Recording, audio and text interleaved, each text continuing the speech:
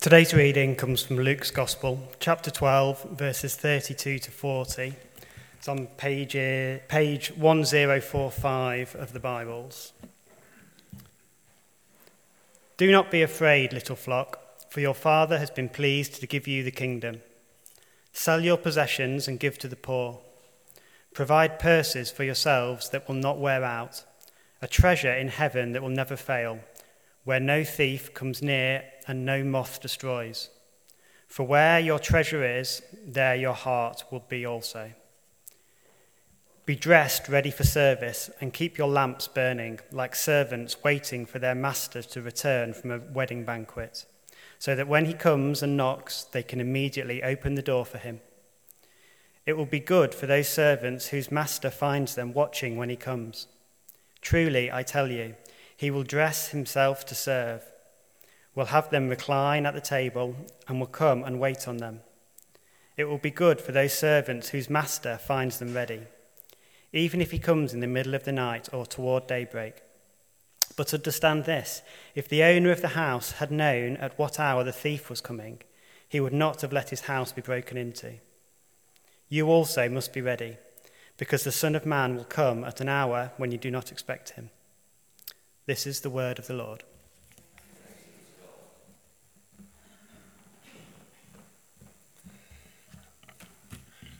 Where your treasure is, there will your heart be also. Where your treasure is, there will your heart be also.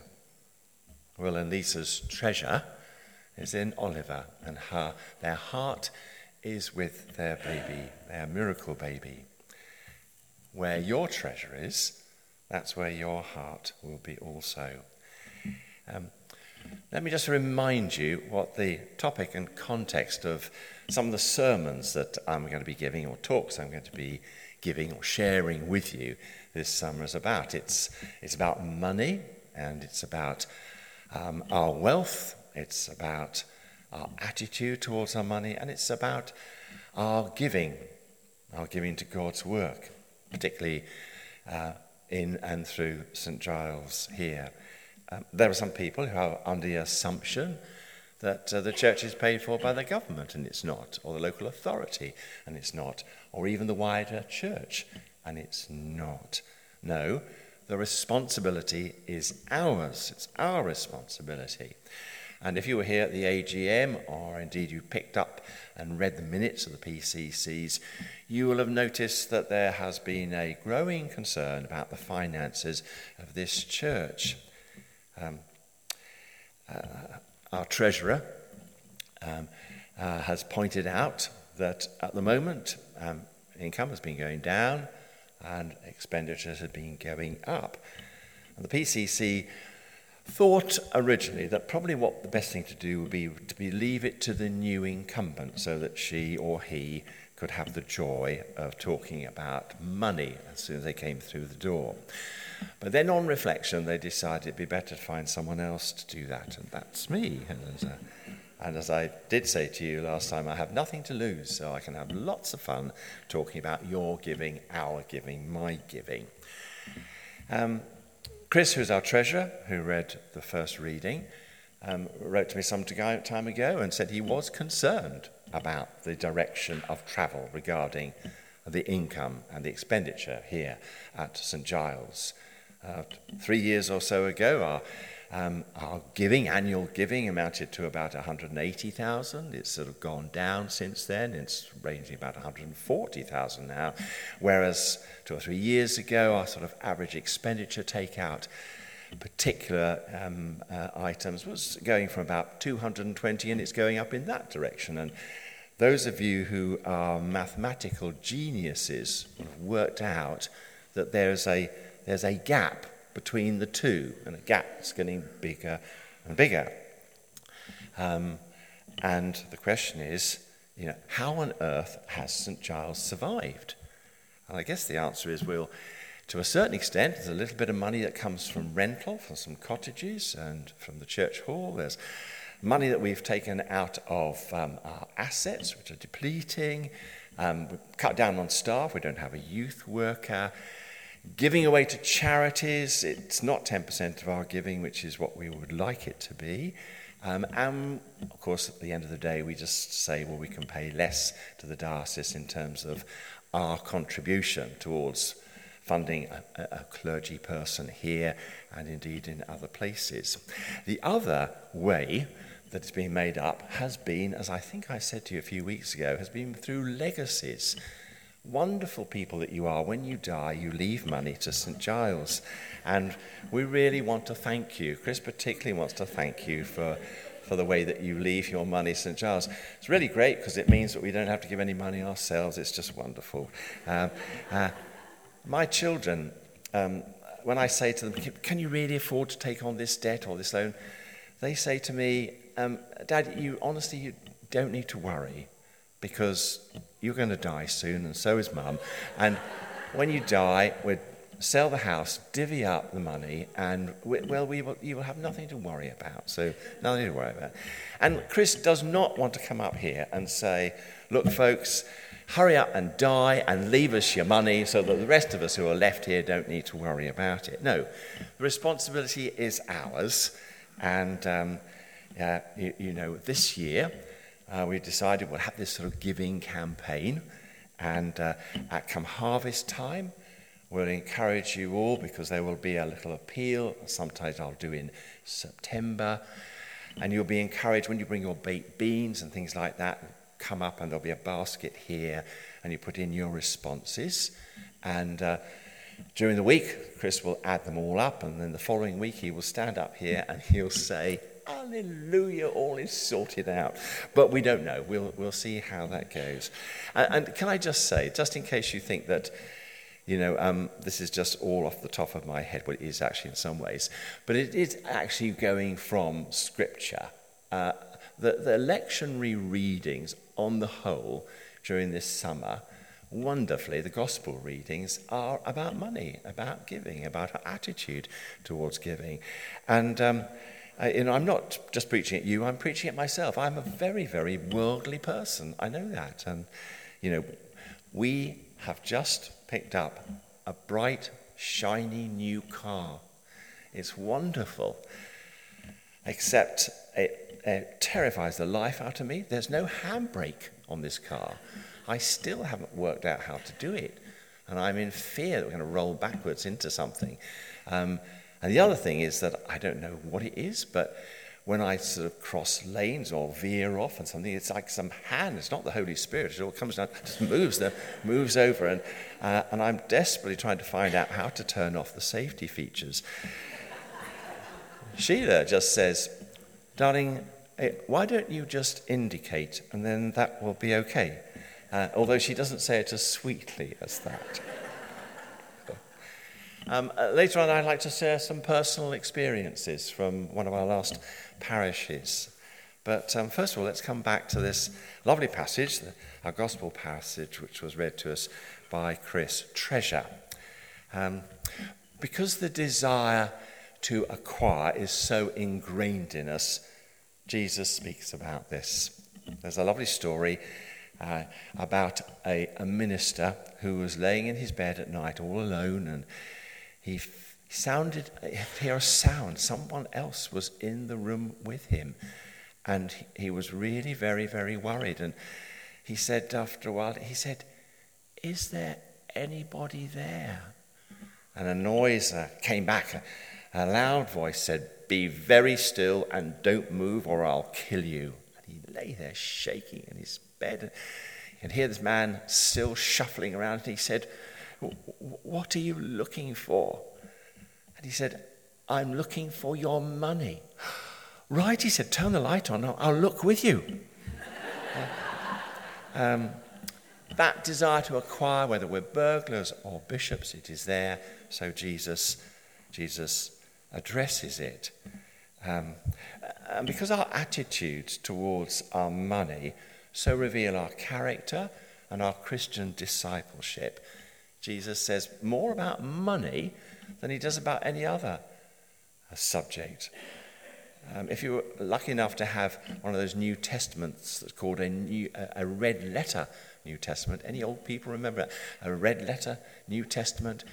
All the words of Jesus are in red. And if you go through, you'll find he speaks more about money and attitudes towards money and giving than he does about anything else.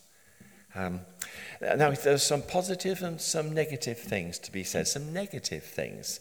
There are two wrong attitudes that we Christians should have towards money. I mean, one is anxiety, the fear we won't have enough. And that's wrong because we should put our trust in God. Look, says Jesus, look at the birds of the air. God looks after them. If he looks after them, he'll look after you. And the other extreme is avarice, when there's not too little money, but there's too much money. Covetousness. I have been a priest for over 40 years, and I have heard, like I say, more confessions than you've ever had hot dinners. That's probably not true. But I've certainly heard formal and informal confessions. And I have to say that in all those 40 years, I don't think I've heard a single confession about covetousness, about one's own things.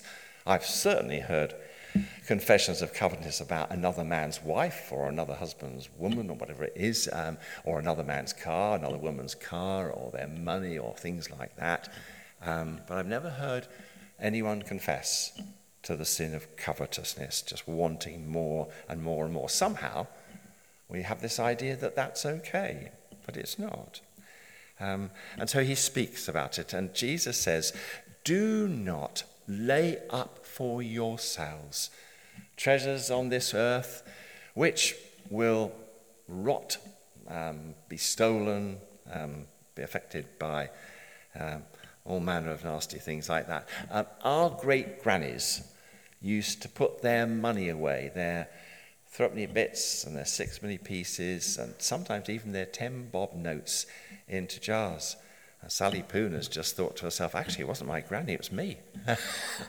And they put their money in little secret places for those days when times are tough. These days, what we do with our money, well, they go into shares, they go into bank accounts. Sheila and I, at the moment, are saving up for new hip and knee replacements. And don't laugh, one day you'll be doing the same. We put our money into premium bonds. And it's very pathetic, this. Our children think it is pathetic. We sit up early in the morning on the beginning of the month, and we sit there with our app, our premium bond app, and 2 minutes past 12, we press the button to see if we've won £25 or not. And I'm very jealous of Sheila because she's won more £25 than me. So we're all affected. We all save money. We're all affected. Money is very important to us. In Jesus' day, people would put their money into grain. They put their money into coins, metal. But all these things, as we know, are vulnerable. And Jesus is really saying that, if you're putting all your future and your hope and that into worldly possessions, you have a desolate future. Two men were on a bus discussing the death of, or discussing a friend of theirs who had died a few months earlier. And one of them turned to the other and said, "How much did he leave?" To which the other one said, "Everything. We leave nothing behind." Some of you know I worked in a hospice before I got ordained, and one of my responsibilities was to wash bodies, prepare them, wrap them in a shroud. And I learned the truth that there are no pockets in a shroud. We take nothing with us. Ash Wednesday here, we have a service of ashing. Ashes are put on people's forehead, and we said, "Remember that you are dust, and to dust ye shall return." So it's silly to hoard up and just gather for ourselves all the time. It's not right. It's silly. More than that, it's sinful. Why is it sinful? I heard this once described as the Ebenezer Scrooge complex. Those of you who read English literature will know what I'm talking about. It has a detrimental effect on our heart, our mind, our will. If we just spend our time gathering for ourselves, it's just not good for ourselves. It's not good for our heart. If in our heart and our interest is just on money, focusing on money, that's not good for us. Wasn't it lovely last week to hear Elizabeth talking about Harfusi and how she and David had given up a year to go to a place, to give themselves their talents, their gifts, to setting up that school and doing what they did at that school. And how important it is for us not just be gathering for ourselves, but to be giving out. So while we're going to be hearing from Johanna about aspects of mission of this church, one of the things that people are begging for apparently is opportunities to be more outward looking and outward going as a church, and how important that is for us. It's healthy for us to. And if we put our money into things that are of the kingdom of God, we have an interest, a real interest, and it's good. It's good for us. It's good for our minds as well. If we have a mind, Jesus said the eye is the lamp of the body, and if with our eyes we're just looking out for what we can draw into ourselves, then there's darkness within. Whereas if we're looking for opportunities to give out, the body is full of light, the mind is full of light. And then there's the will. Jesus said, no one can serve two masters. You can't serve God and mammon. One of them is going to win out. Who's going to win out? He says so many things, and I'll be picking up on some of the other things that Jesus says about money later on. We should use our money for God's purposes, not just our own.